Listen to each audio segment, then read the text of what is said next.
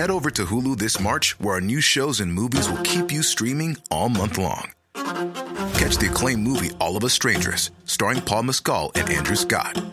Stream the new Hulu original limited series We Were the Lucky Ones with Joey King and Logan Lerman. And don't forget about Grey's Anatomy. Every Grey's episode ever is now streaming on Hulu. So, what are you waiting for? Go stream something new on Hulu.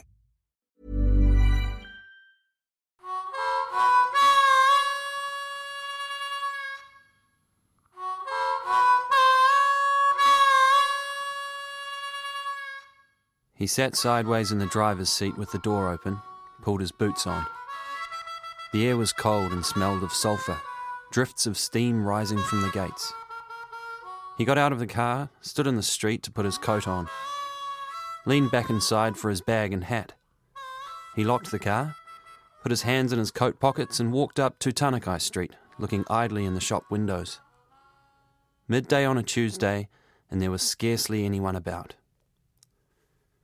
He stopped at the lights, waited, then crossed over. In the middle of the next block there was an Irish bar, a sign in the window claiming they served the best Guinness in the country. Not just Rotorua, the whole country. He read the menu posted beside the door. It was 3 hours since he'd left Ratihi, and all he'd had was a cup of coffee. Through the glass in the dim interior, a flicker of orange flame, but no screen that he could see. No sport. He pushed open the door and stepped inside. He ordered his Guinness at the bar, took a booth in the back, near the fire just recently lit. He was the only one in the place.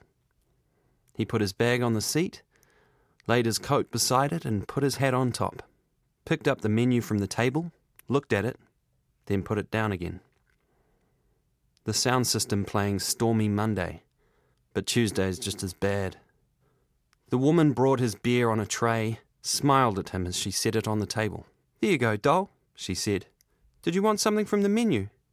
"I believe I do." He asked for the beef and mushroom pie, some garlic bread, and she said, "Sure thing, doll," smiled again and walked away. Doll, he thought. She was at least 10 years younger than him, 15 even. Better than Sir.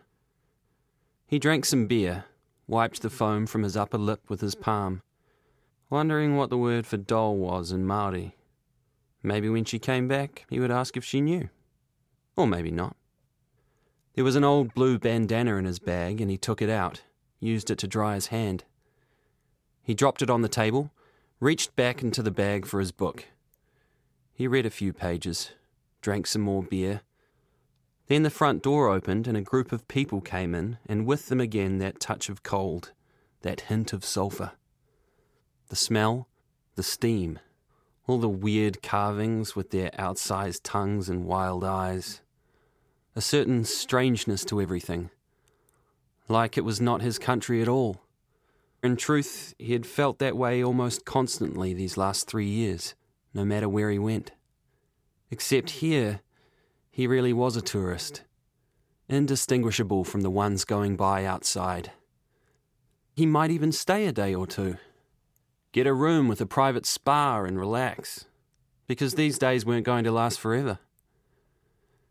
He finished the beer just as the woman came with his food.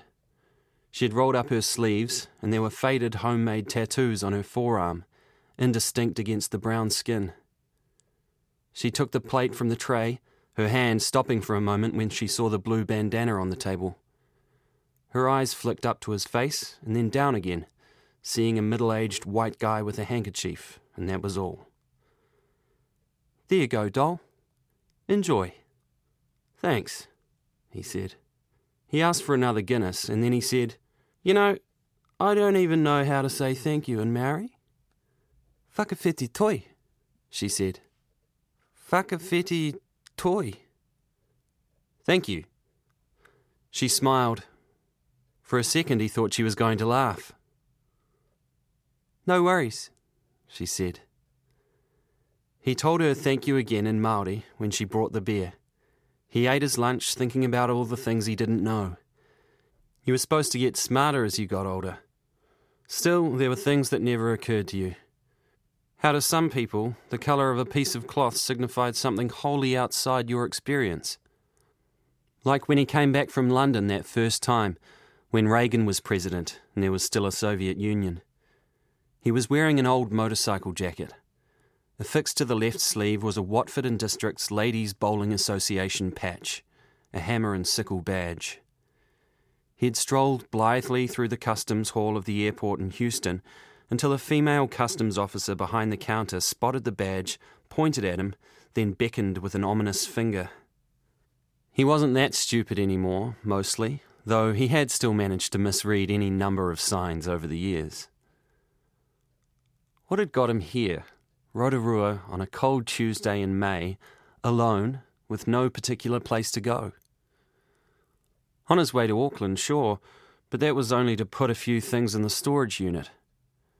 And after that? He pushed aside the empty plate. 2 beers had their effect, and he thought about having another. Decided he should probably find a room first, unload the car.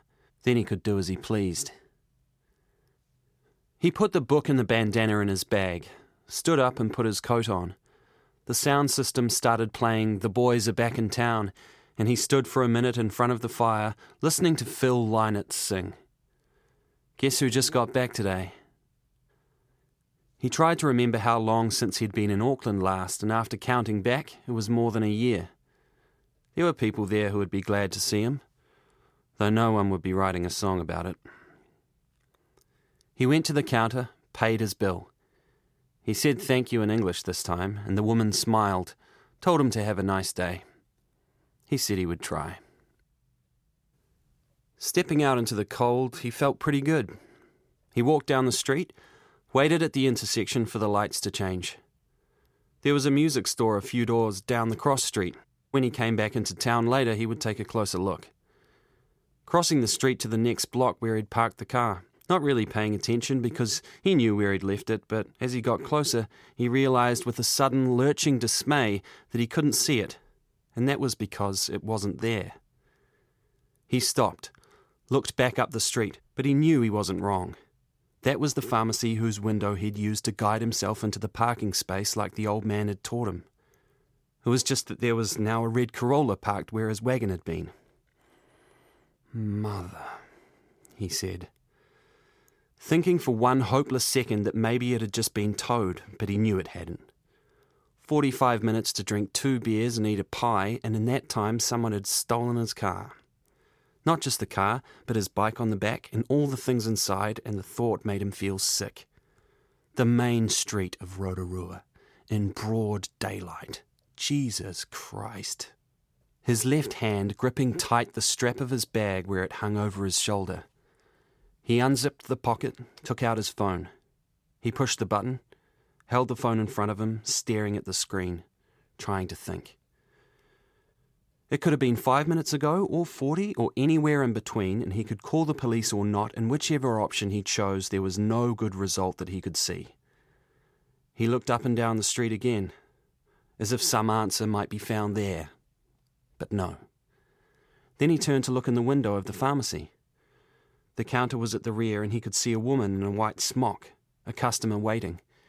He could go in there and say, "Hey, did you maybe happen to see someone stealing my car?" But he knew already what the answer would be. He put the phone back in his bag. "Jesus Christ," he said. "What the hell are you going to do now?" When the woman in the pub saw him come through the front door, she smiled again. "So you couldn't keep away," she said. A man sitting on a stool at the end of the bar going through a pile of invoices with a pencil, a beer in front of him. He didn't look up. "Yeah," he said. "I was going to keep going, but some mother..." He paused. "Some person stole my car." "Seriously?" the woman said. "Wow, that sucks."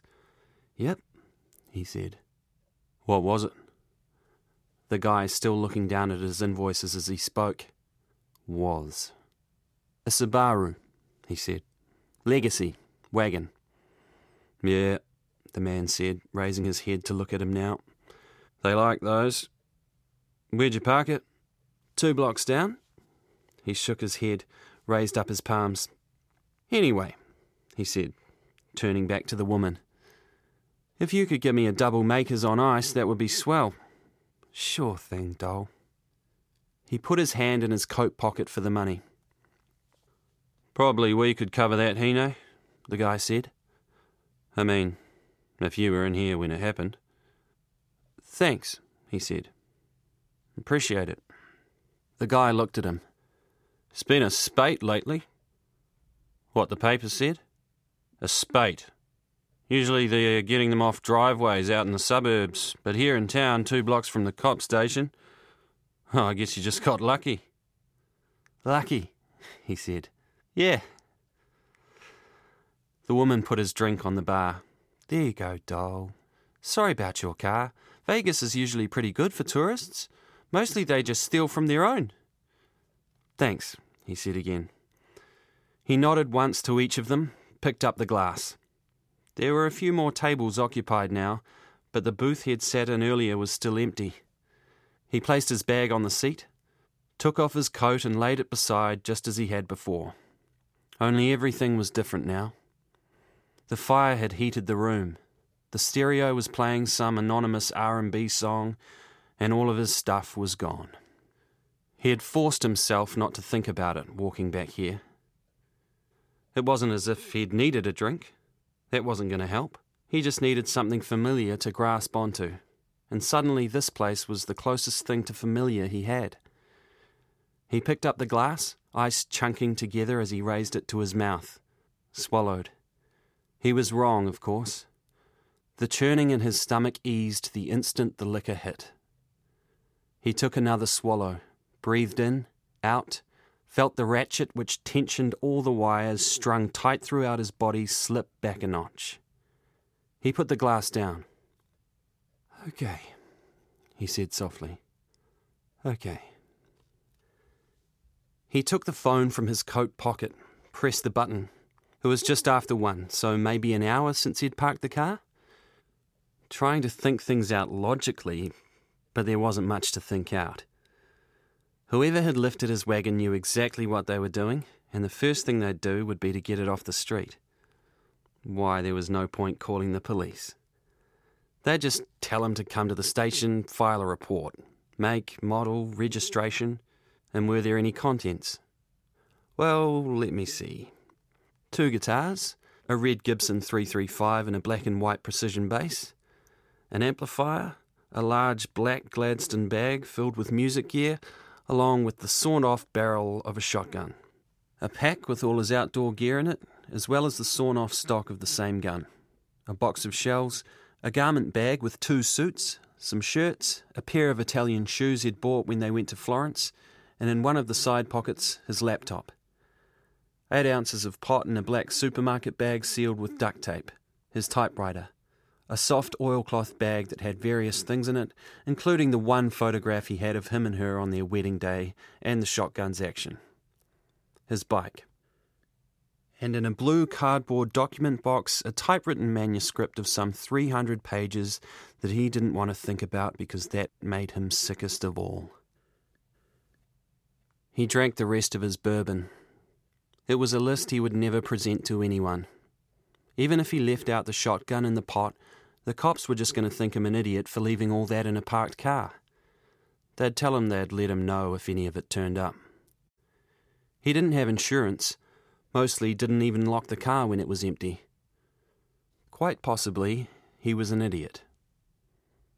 But how else could you get your possessions from A to B without putting them in your car? How did you get from Dunedin to Auckland without stopping once in a while? You didn't. You stopped. Then you just got lucky, like the guy said. Or not.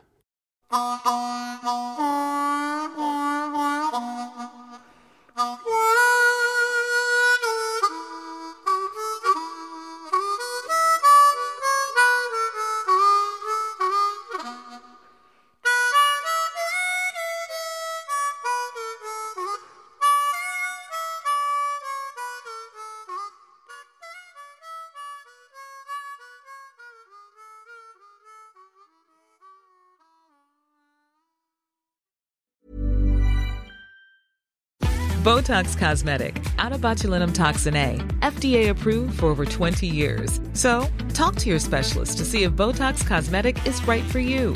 For full prescribing information, including boxed warning, visit BotoxCosmetic.com or call 877-351-0300. Remember to ask for Botox Cosmetic by name. To see for yourself and learn more, visit BotoxCosmetic.com. That's BotoxCosmetic.com.